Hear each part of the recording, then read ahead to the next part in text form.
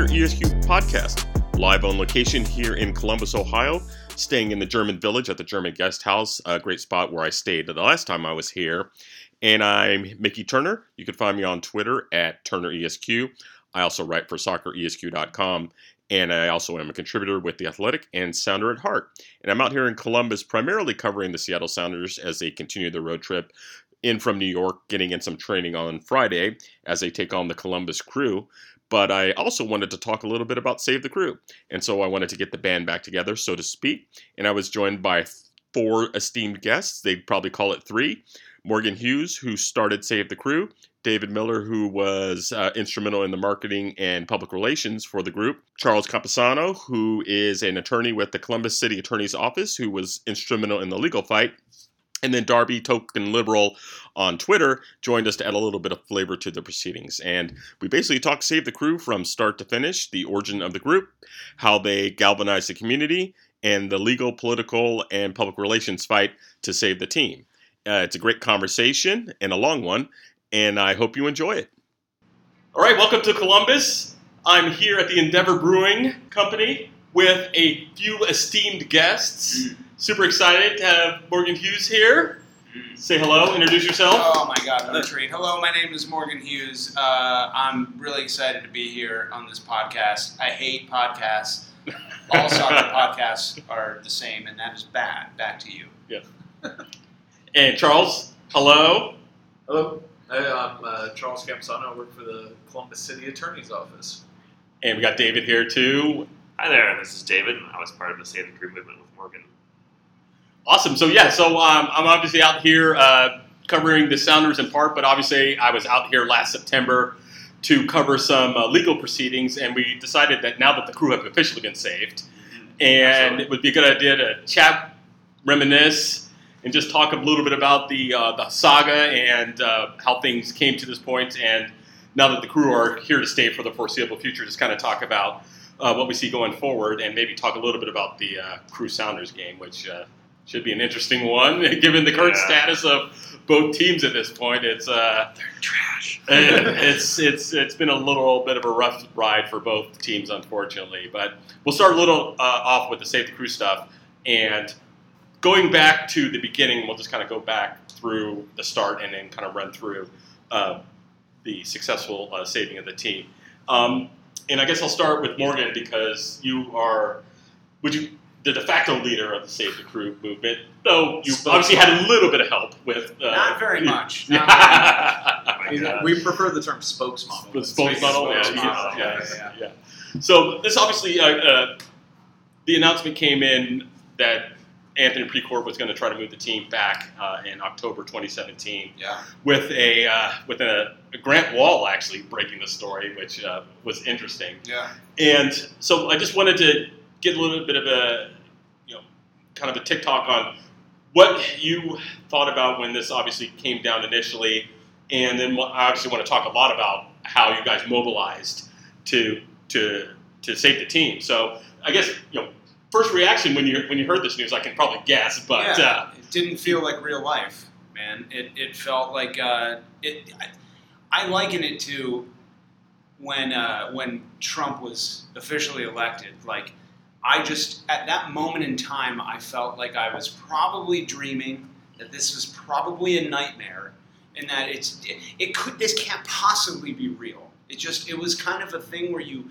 separate your living from your existing in your head, and it was really bad. It felt bad, and I kept sitting there refreshing Twitter and hoping and thinking that at some point I'll see something that isn't what I'm experiencing. Like, they'll say, "Oh, just kidding." Well, the thing was that there was not really any initial inkling that this was coming down. In hindsight, it's pretty clear that there was some move or some strategy on the part of Precourt Sports Ventures to move the team, especially as we later learned about the quote-unquote Austin Clause, which we'll certainly talk about later on. But it wasn't something that was on anybody's radar, even though the breadcrumbs were probably there for, 2 or 3 years prior to the announcement. Yeah. And just going back, what was your first kind of cause? Your first point of action to try to get things moving. Oh, I mean, for me personally, it was 18 hours, almost to the minute, after the Grant Wall tweet. I was walking my dog, and these guys have heard this answer so many times. I'm so sorry I have to go through it again. But I was walking my dog. There's a park out back of my apartment at the time.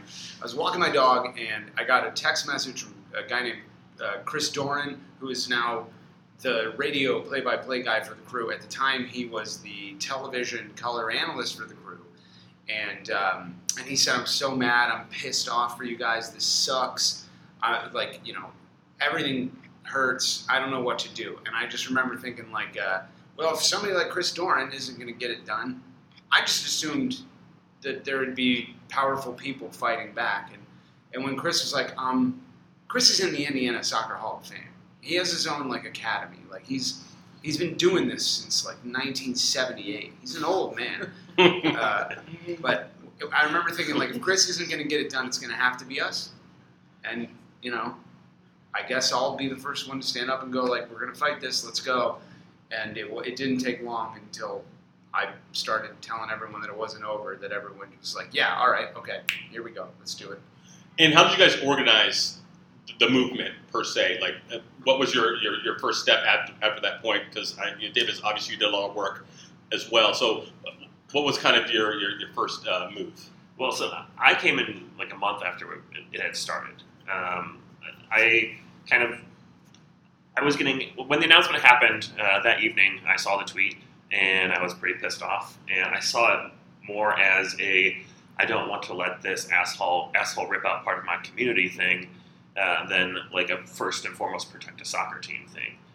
Because I saw this as a jewel of Columbus. I'd only attended a handful of Crew games up until that point, and I really just wanted to fight this, just to take down the guy trying to ruin my community. And so I reached out to what was the team at SaveTheCrew.com email address. So I sent an blind email to Darby, and I said, I work professionally in political communications, and I, have a skill set that I would like to lend to help out. I just want to do what I can to protect Columbus. And so I came to a watch party here at Endeavor, and I met with Darby and John and Mark, who were already involved at this point. And at that point, they had just started having weekly meetings, leadership meetings. And I just kind of had a quick conversation / interview with them, and they were like, "Okay, yeah, we need your help." And I remember David, when we, the way it kind of worked is, when somebody was like, "Hey, I have a skill to offer," we would kind of internalize it and talk about it. And I remember when they were like, "Hey, this guy that does PR for a living wants to come and handle the inbound stuff," and I'm like, "Oh my God, yeah, I vote yes, I vote yes, I vote immediately, I vote immediately, yes, get this guy in here."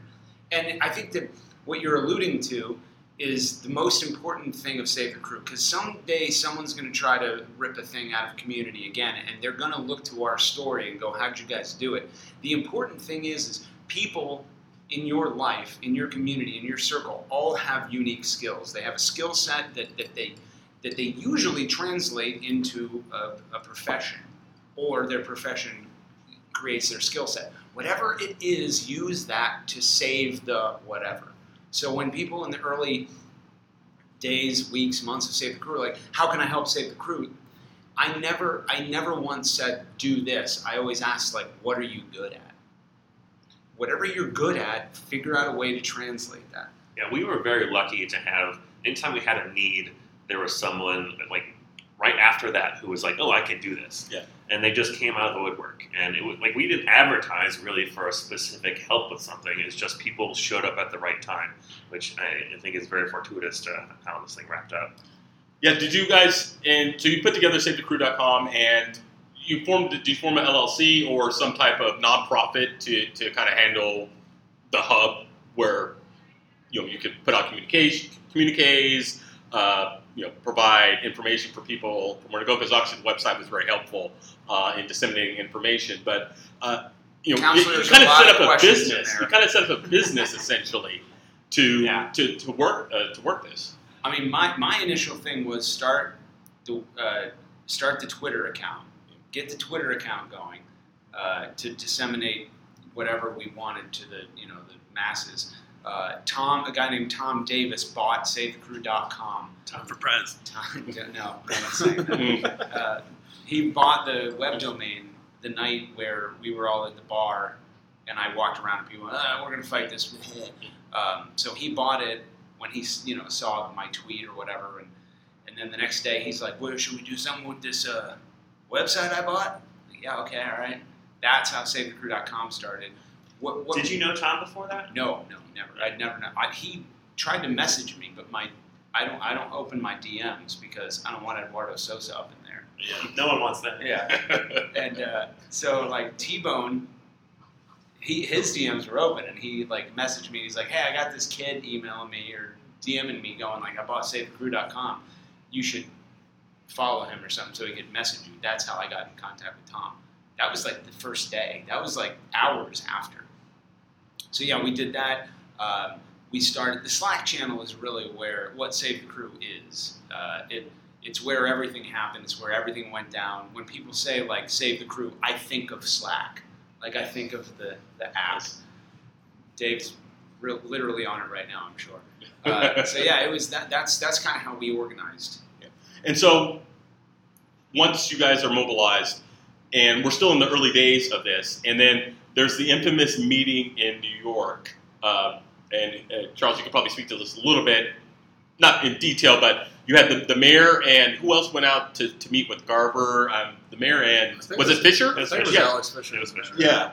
And so they go out there and it doesn't go well. It does not go well at all. They come back and basically say, we're going to have to fight because there's not an agreement to be had there. I'm not familiar with the specifics of the meeting. Charles, you can't probably speak to the details, but just that's kind of where you guys started to come in, at least, when they come back from that, and it's not looking like there is a way to kind of keep the team there, at least after what they had to say. So I think there was actually a lull there because, one, I wasn't even working for the city at that point. Oh, okay. I started working for the city January 8th, 2018. Okay. So I was just a fan and watching on Twitter, and there's pictures of me and my wife at one of the playoff games holding a Save the Crew sign and a Save the Crew scarf. And my understanding is that that November meeting even predates so we're a month out after the announcement, basically. Yeah, but it predates the Ohio Attorney General's letter to them bringing up the Modell law. Yeah. So at this point, I don't know what the kind of like the zeitgeist was around it from the city's perspective, because it was kind of like this is all up in the air still. There's meetings happening. Did the meeting go well? Did it not? So I don't even come into that. When I come in January, we're just like, hey, the Attorney General has called us about this letter, the Modell law. What do we think? And who sent that letter? It was from the AG's office? Yeah, DeWine. Okay. Mike DeWine, when he was DeWine. Attorney General, he's governor now. So it was he sent that letter in December. Yeah. So I know the mayor and Fisher went out for that meeting. There's been plenty of reporting that it didn't go well. I remember seeing that press release and I was like, there shit. was press release. That was wow. Yeah. There was some fire. They were not pleased. No. Yeah. There were 4 people in that meeting, and all of them hated each other real hard. It was just including probably Precourt. Yeah, right.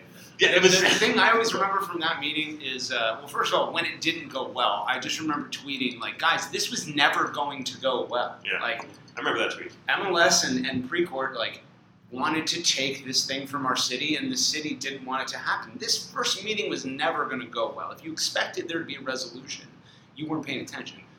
This was always going to go poorly, but I remember so the thing about that meeting was, at that meeting, Garber and Precourt offered to let Columbus get in on expansion.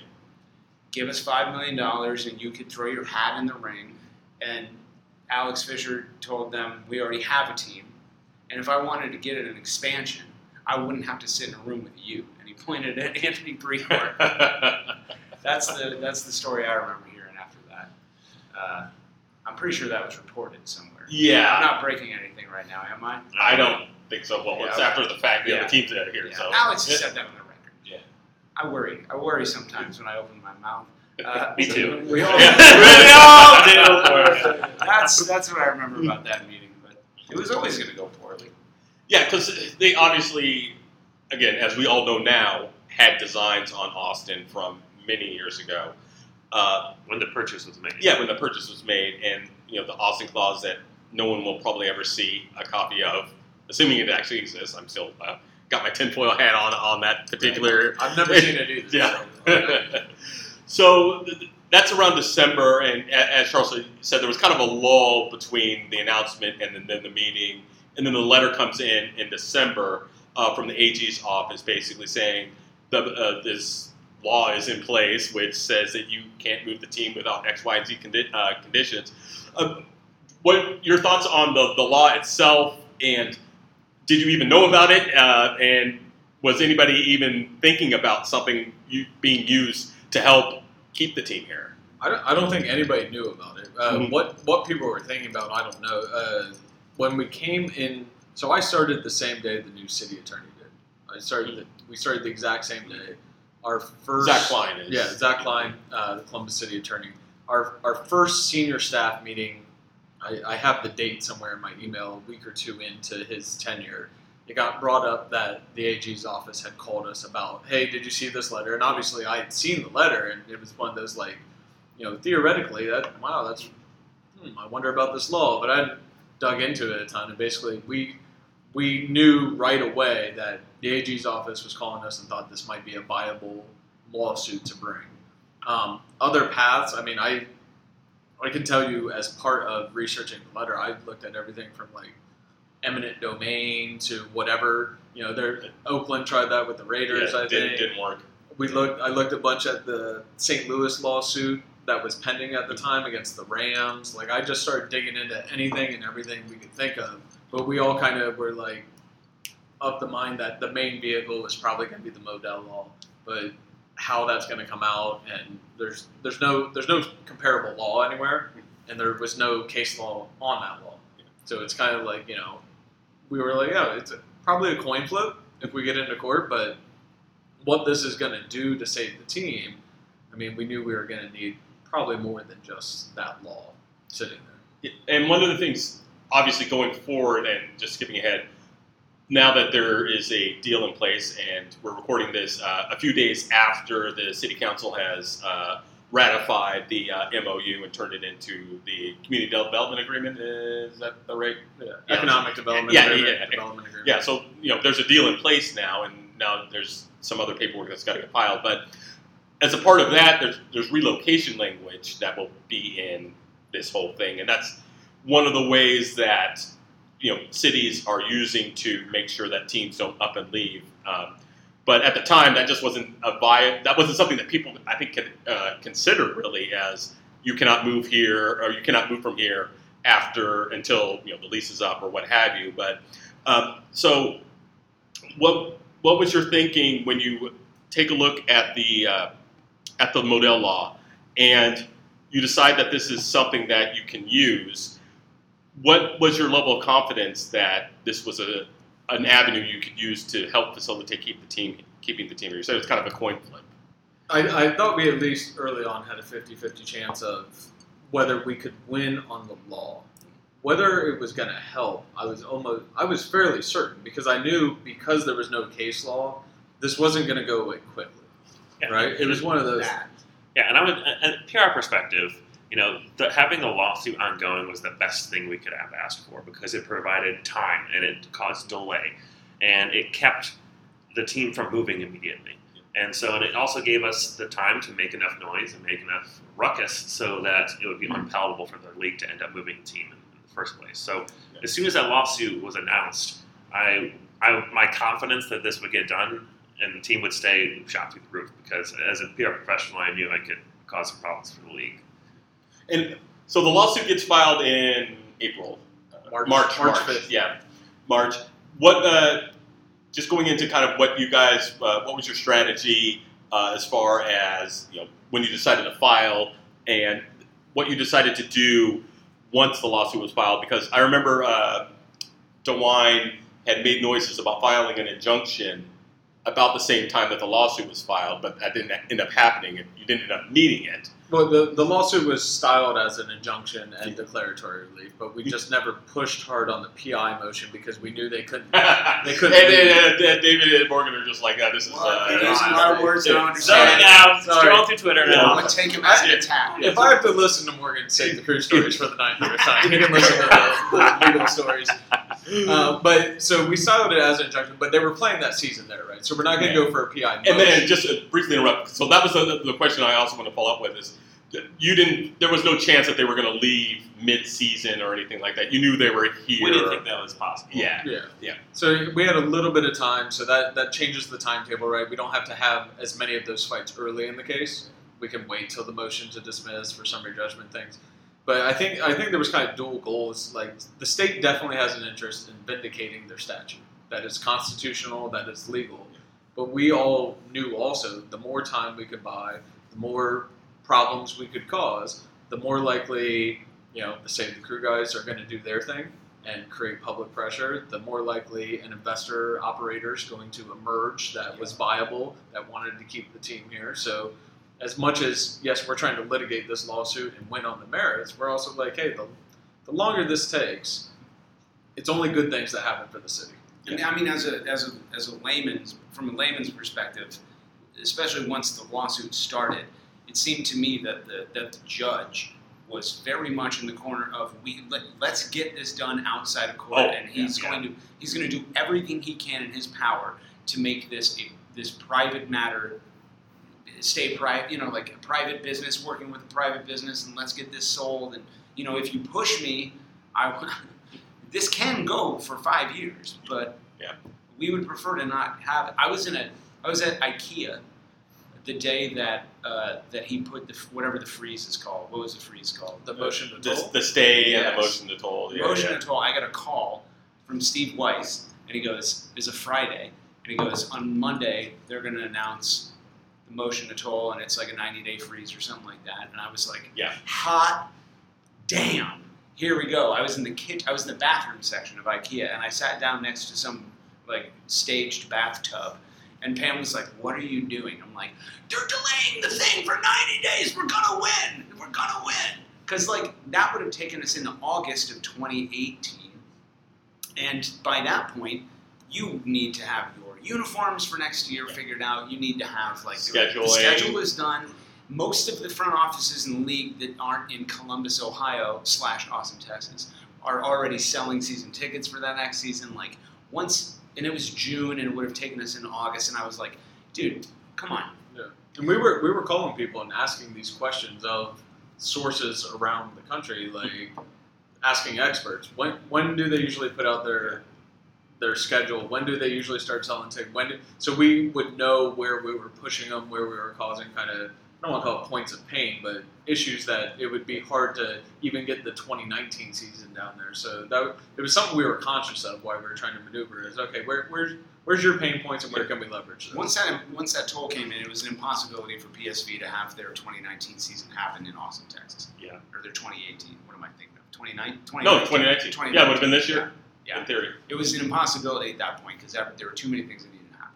And so the lawsuit gets filed, and that's a good segue into where you guys mobilize from there. So what was your kind of strategy at that point once the lawsuit's filed? What are you looking to do, and what do you need? What needs to be done? Obviously, we need investors. So where'd you go from there? I mean, the strategy at that point was just to make noise and also encourage the folks in Columbus who had the ability and the means to do something. Our whole mission was to get the right people in the right room to make the purchase happen. And so to that point, I don't know if it was around then that we came up with the season ticket drive.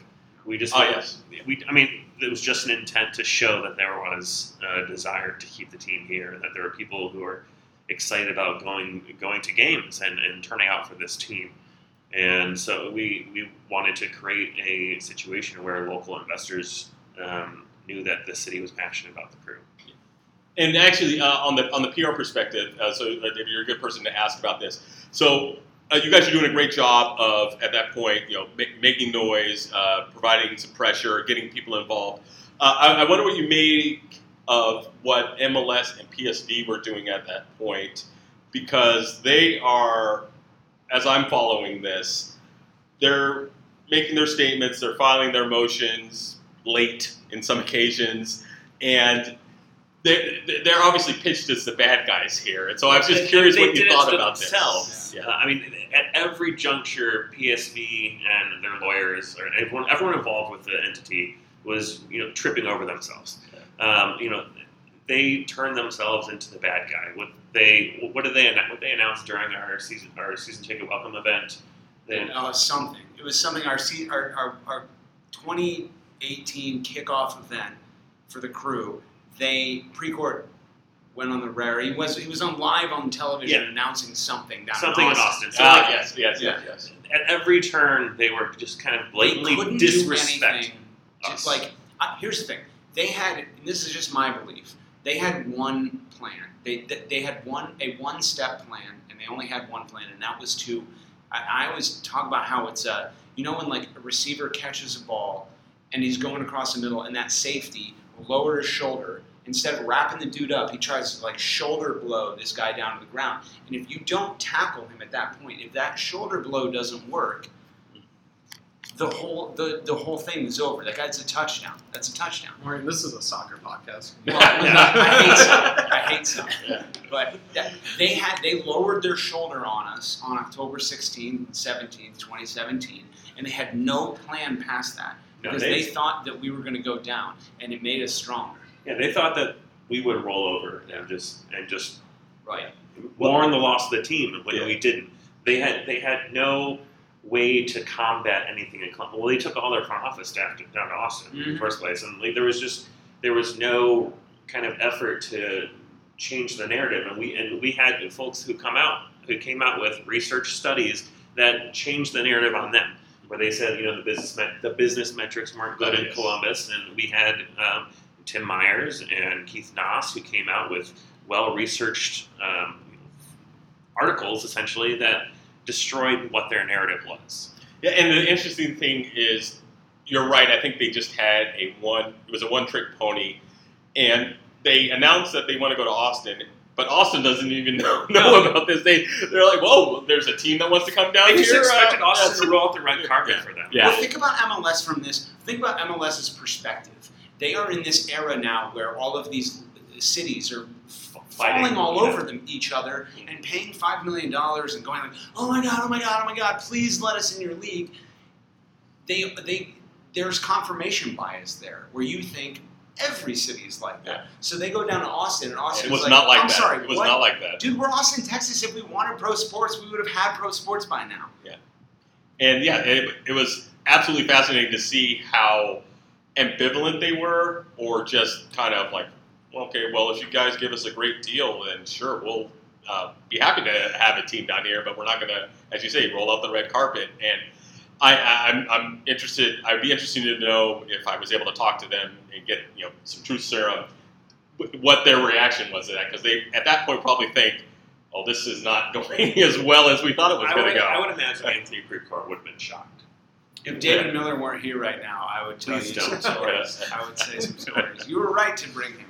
Yeah. Everywhere I go, he shows up and he's like, "Don't you screw this up for us." We're past the fact, and I still want him to screw this up for us. Like the team's safe, and I'm still worried about Morgan Hughes. Yes. So Charles, obviously we're in May now, and there's a bunch of motions flying back and forth. The motion to toll, which I should have these all memorized because I read them frequently. But there's the big motion, I think, on May 8th, give or take, where Judge Brown basically says, MLS, you're not going anywhere. We're setting this case aside for 3 months. And there were some other motions that were granted on your behalf. So I was just curious, what are you thinking about after all these motions are filed? And you basically win on everything at that point. And I assume at that point you're very optimistic that this is eventually going to come to a good conclusion.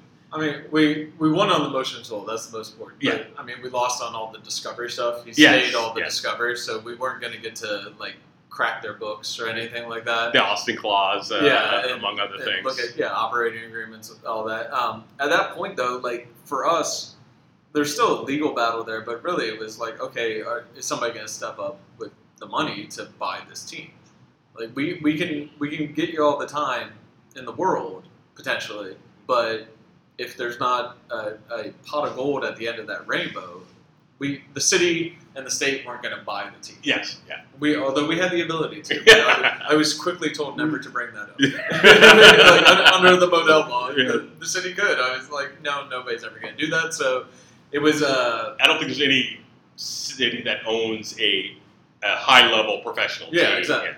Yeah. Well, here for a long time, Franklin County owned the AAA baseball team here, so that's the only reason it comes to mind immediately. And then you're like, no, the city's probably not going to cough up $150 million or whatever it is. So it's one of those things like you're happy you won, but you still have, there's so much more that needs to be done. The dog that catches the car, essentially. It was like, what am I going to do with this? Yeah. What am I going to do with this now? So that's actually a good point So I'm not sure how much you can tell us about the quest to get a viable owner in, but just generally, what were you guys trying to do to see who was out there who would be interested in buying the team? What was kind of the timeline on that? I'm not answering. I don't think that's something we talked about. Yeah. Internal safety dialogue on that. I'd love to talk about that, but David Miller, again, is, he has a knife pointed at me underneath the table. He stabbed my leg. There was, for the city side, like we had We're just a simple fan group. We're just a simple lawyer team. Yeah, well, when we had partitions in our legal group, we don't want to be at investor meetings. We want the investor to materialize and talk to MLS, but we were very much separating purchasing the team from the lawsuit because there was going to be things we had to do and say in the lawsuit that we didn't want to infect how they looked at the potential investor. You can't be as mean as you may want to be or need to be in a litigation atmosphere that's as contentious as this could have been, and then have this really business good relationship. Trying to negotiate. Yeah, exactly. So we purposefully didn't want to have anything to do with who was going to be buying the team. We wanted that to all just handle itself through third-party negotiations and stay out of our case. So this is we're in about June, I guess, June or July, and there's kind of a lull, I would say, between, at least overtly, there was a toll in place. The MLS had filed a motion to appeal the toll. I guess you could talk briefly about that. They were never going to win that. We won. Yes, the city did win that. MLS was never going to win that just based on my reading of the law and just their briefing wasn't so hot in my opinion, but that's just my opinion. So you've got they lose on the appeal, so and then the judge tacks on a little additional time for the trouble. And so basically, during the summer, it's basically about the negotiation with the investors, which we won't talk about. But so over the summer, what are you guys doing at that point? You've got your toll. MLS is taking it on the chin, basically, in every legal motion that they filed. And then we're just kind of moving towards the summer. So what are you guys doing at that point? I think at this point, Morgan came up with the idea of doing the stadium renderings. Blessed. Why would you get Morgan didn't do anything. So I remember saying we should invent a stadium. David, please get on it. Yeah. So we came up with the idea to do our own stadium rendering and kind of paint a picture of where we anticipated the stadium would end up. And so we put our stadium design that we designed. We had. This is another instance where we had architects who just kind of showed up. Yeah, and they were like, I want to ask how that came about. It's again great to have a bunch of people who are willing to help. So yeah, we had a team of graphic designers and architects who just kind of turned up out of the woodwork, and they were already working on something, and they had put an initial thing on Twitter, and we were like, oh, we should connect with them.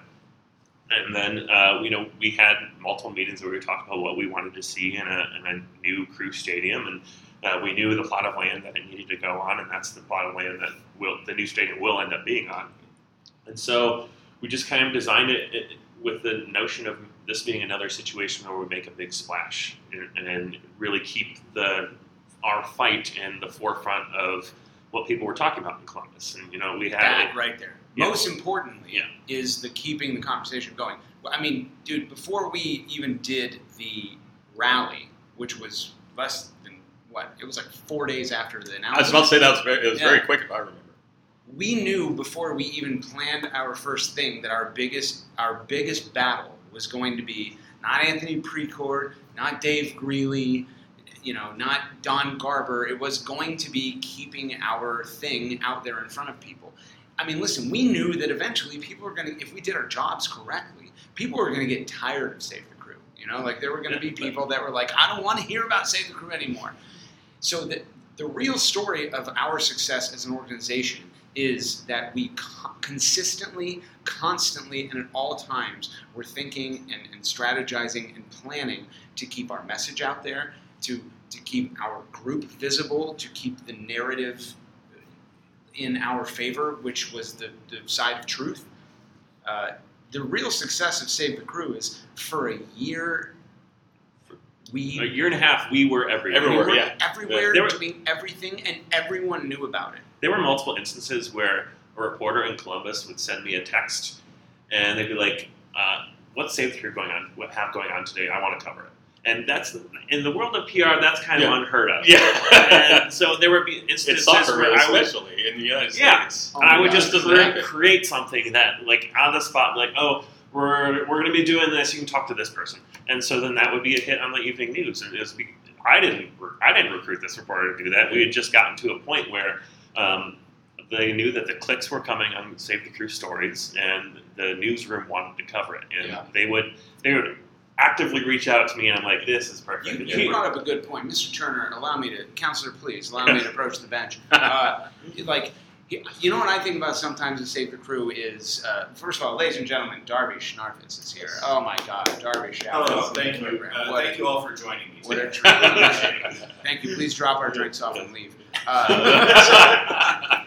I think about how, like, MLS, on some level in their PR department, Dan Cordemanche or whomever, that's always trying to get eyeballs on their stuff. Like, how can we grow the reputation of this league? How can we get the BBC to, like, pay attention to our league? And then, like, for a year, we, the volunteer army known as Save the Crew, just kicked their asses and got the whole world to pay attention about their thing. And they're like, really? And these were Yes. like This is what it was? for all of us. This was like essentially Don't give them any second ideas. unpaid job.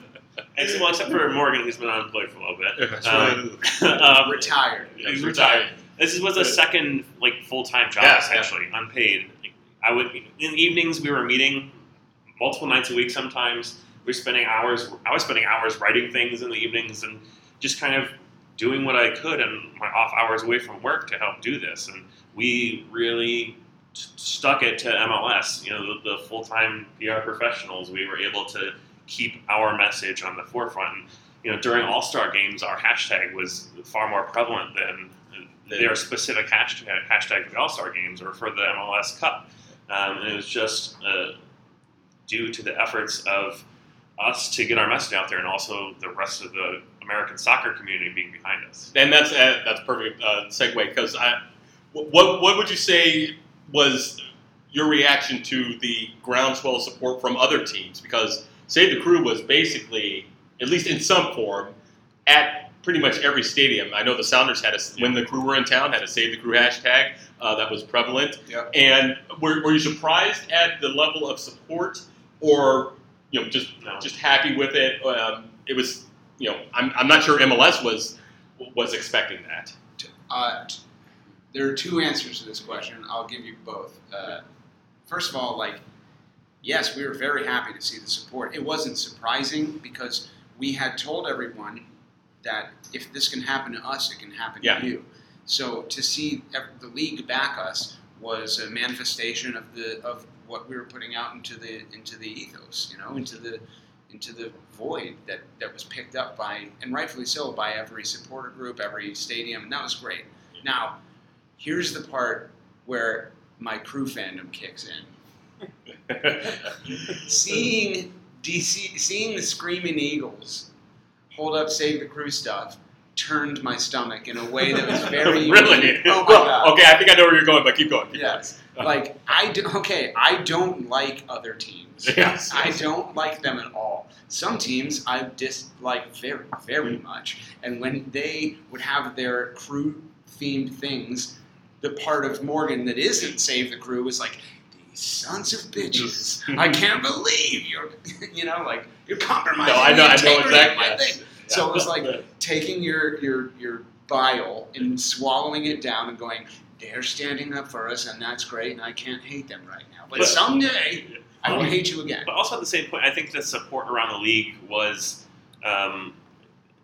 we didn't cultivate a ton of that, to be No, I honest. wouldn't say And so. at We didn't send those banners out to them; they made those. Yeah, banners, you know? and, Absolutely. And also at the 2018 draft, we didn't. There was a resounding "Save the Crew" chant that happened before the first pick. I And recall that. It caused our dear commissioner to say the Los Angeles Football Craft with the 2008 MLS Super Draft. Yes. And it was a "Save the Crew" chant. We had Blew no them idea. apart, Yeah, we had They didn't no know. idea this was happening. They didn't know it was coming. We didn't know it was coming.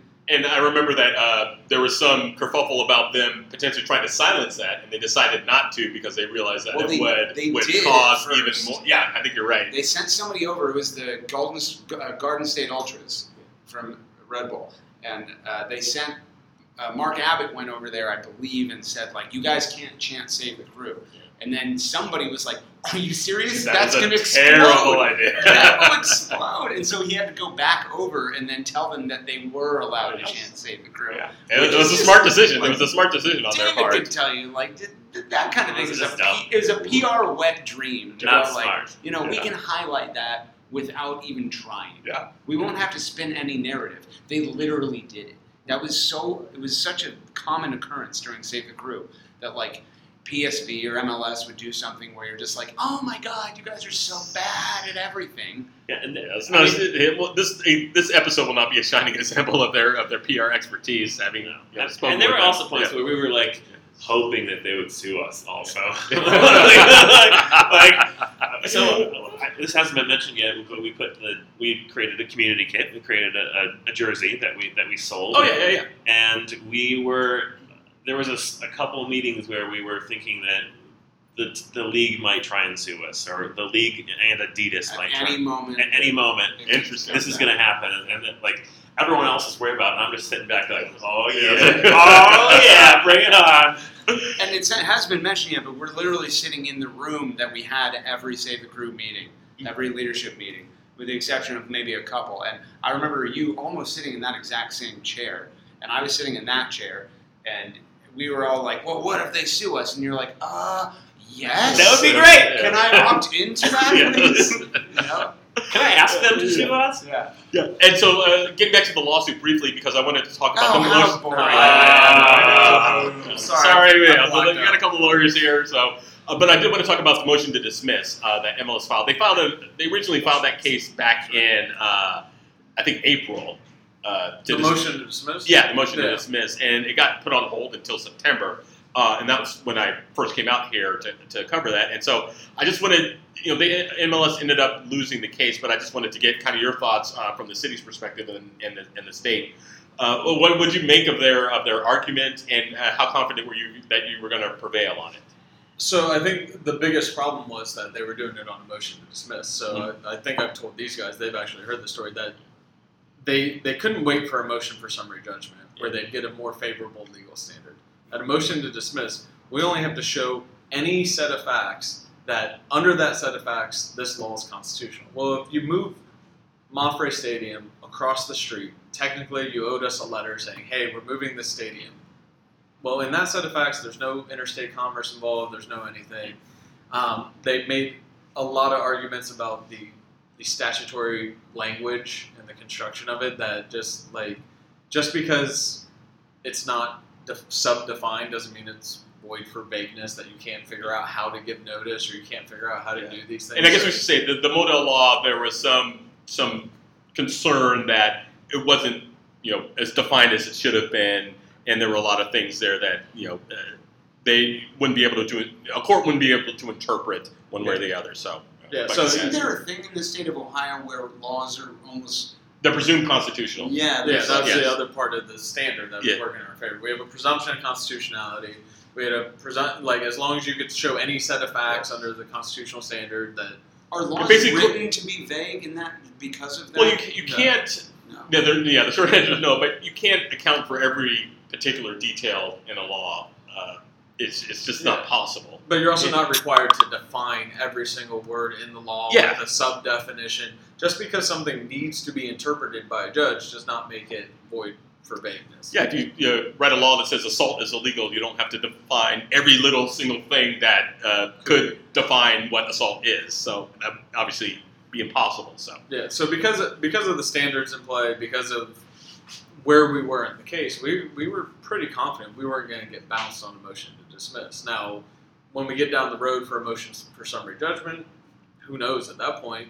But they would have also need to bring in facts that showed that competition was being stifled by this law. All the things that you would need to show that this was encumbering interstate commerce, right? Yeah. And part of our argument, their argument was, in part, that you're giving preference to these in-state buyers. Yeah.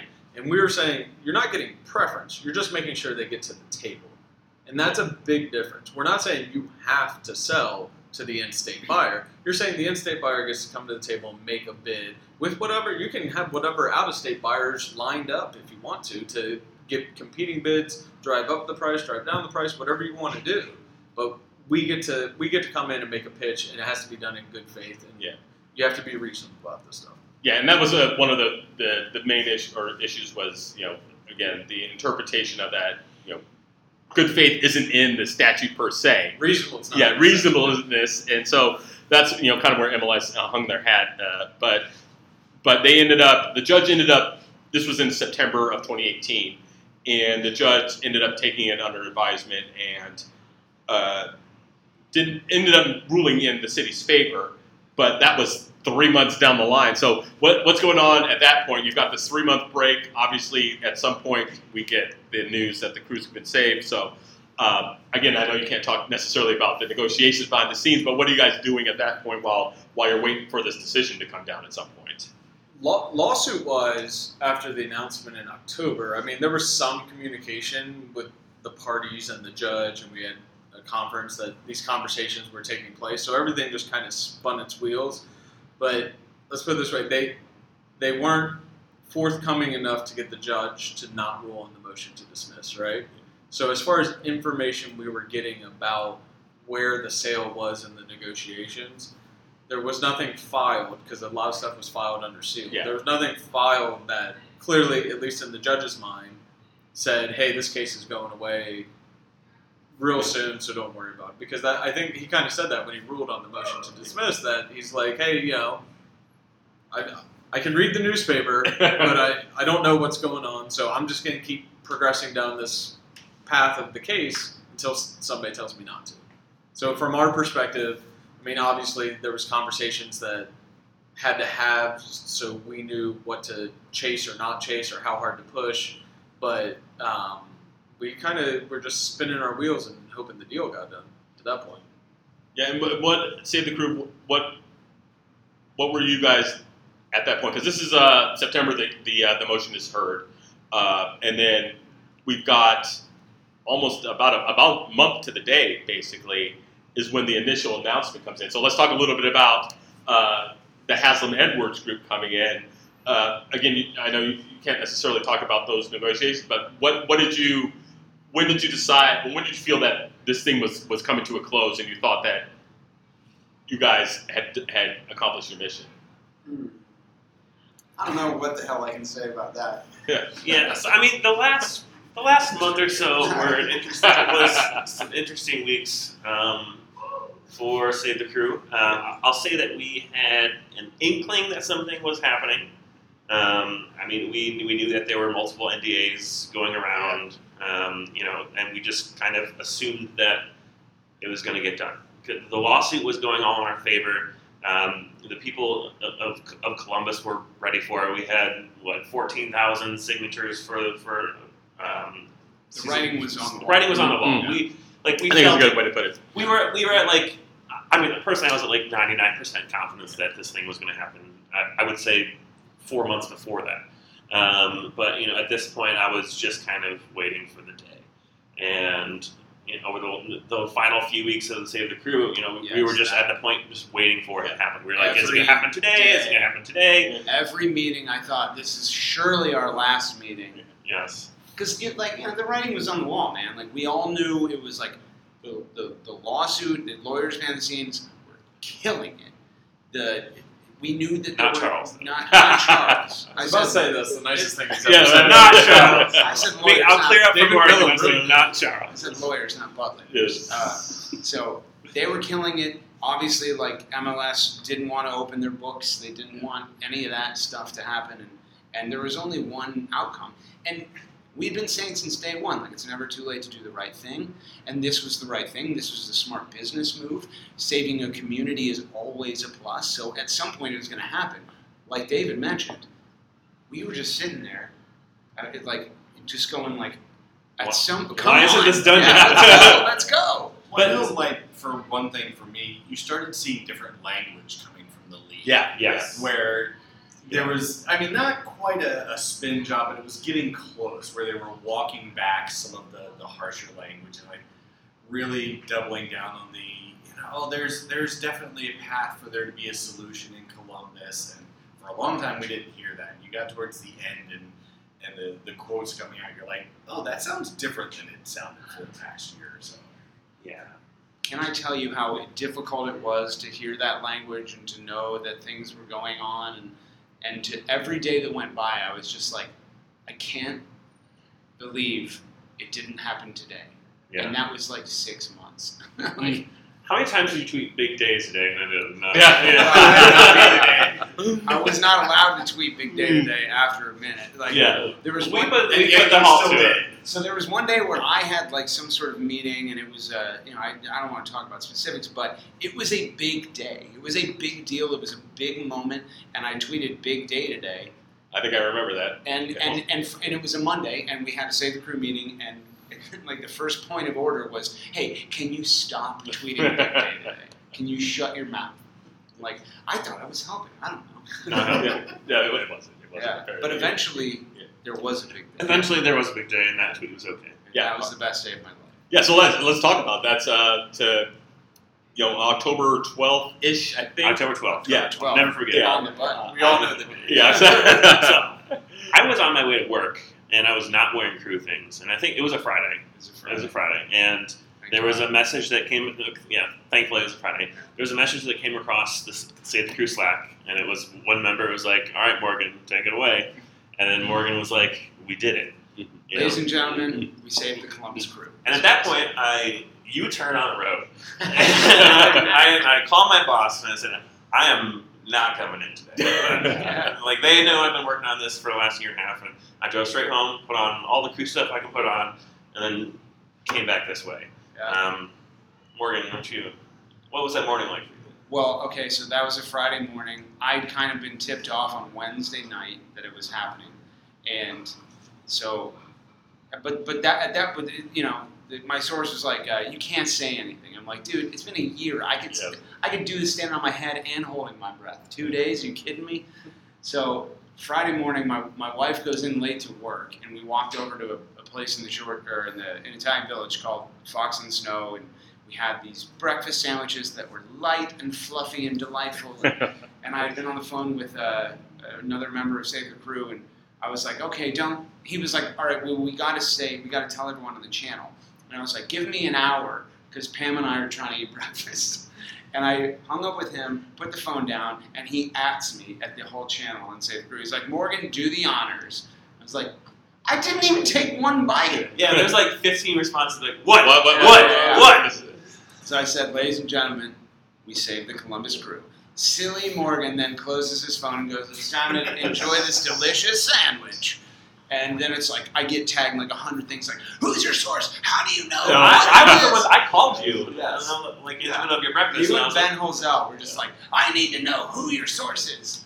And then I was like, "Dude, that makes sense. Like, you probably need like like some sort of validation." Yes, right. And that's funny because for me, like, I just took you at your word. If Lawyer Boy was willing to let you say things, Yes. like, It was okay. Yeah. And I just, like, I read that and I started crying. I was like, this is it. This is over. I didn't need verification. Well, so- it was just... I went into PR mode. I was like, "We have put out a press release. We have to make phone calls. I need to know all the information so that I can accurately tell the story."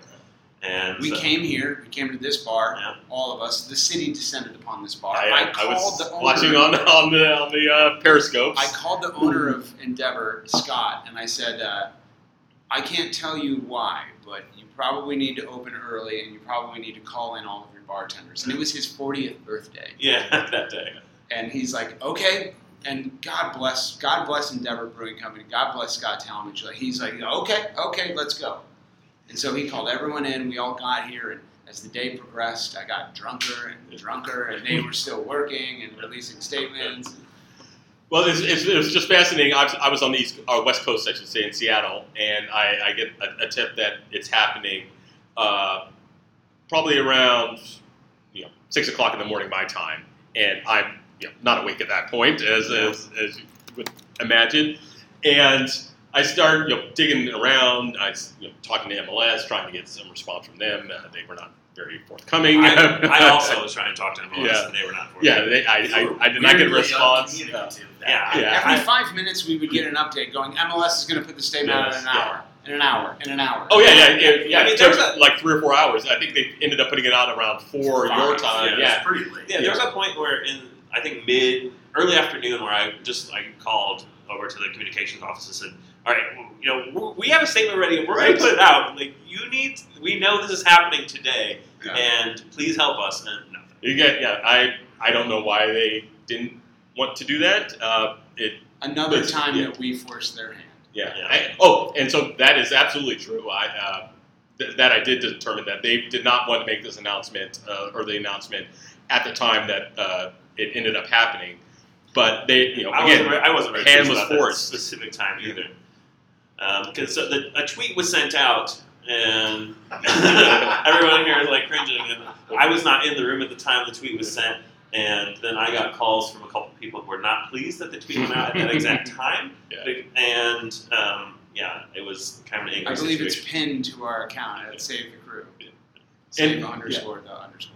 So, Charles, from the city's perspective, at that point, you guys are, you don't really have a role per se, but you're still monitoring the case because there is still a lawsuit in effect. There's still a motion to dismiss that hasn't been decided yet. So unhappy Yes. right Yes. now. What was your experience Yes. like? I had a very different October 12th. Yeah.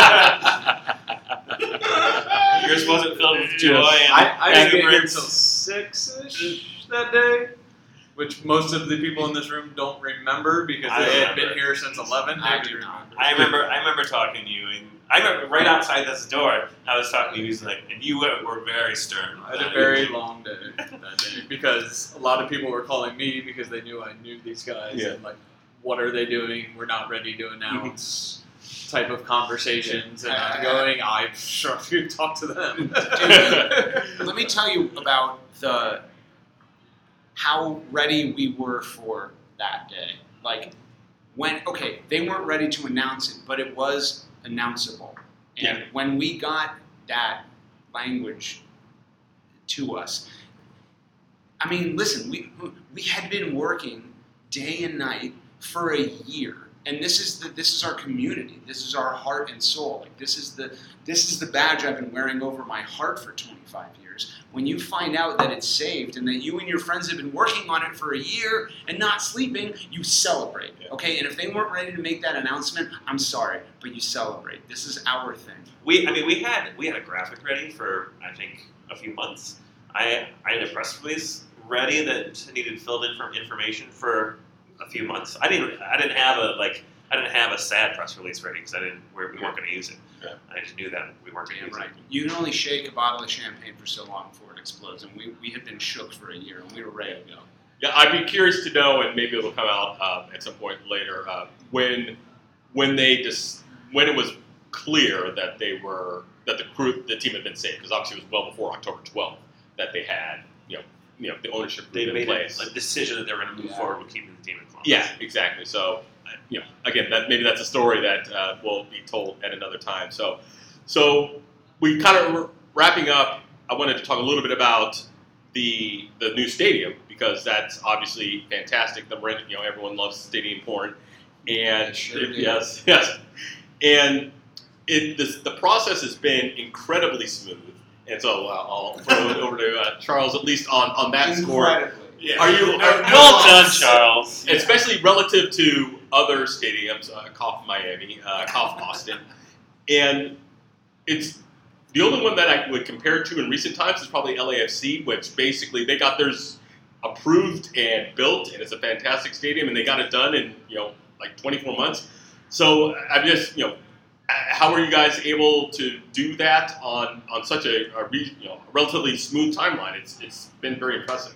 I think very similar to how Save the Crew kind of wrapped up and all the different groups that were working together on it. I think a similar thing happened with the stadium where it wasn't somebody coming in here and saying, build us a stadium.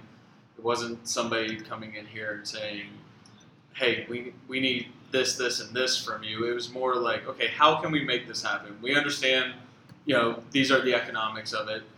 What can we do? There's things we would do anyway to support a development, so why can't we do those things anyway? But also the twist of, hey, what can we do to still keep the first soccer-specific stadium in the country, and what can we create 2 community assets out of it?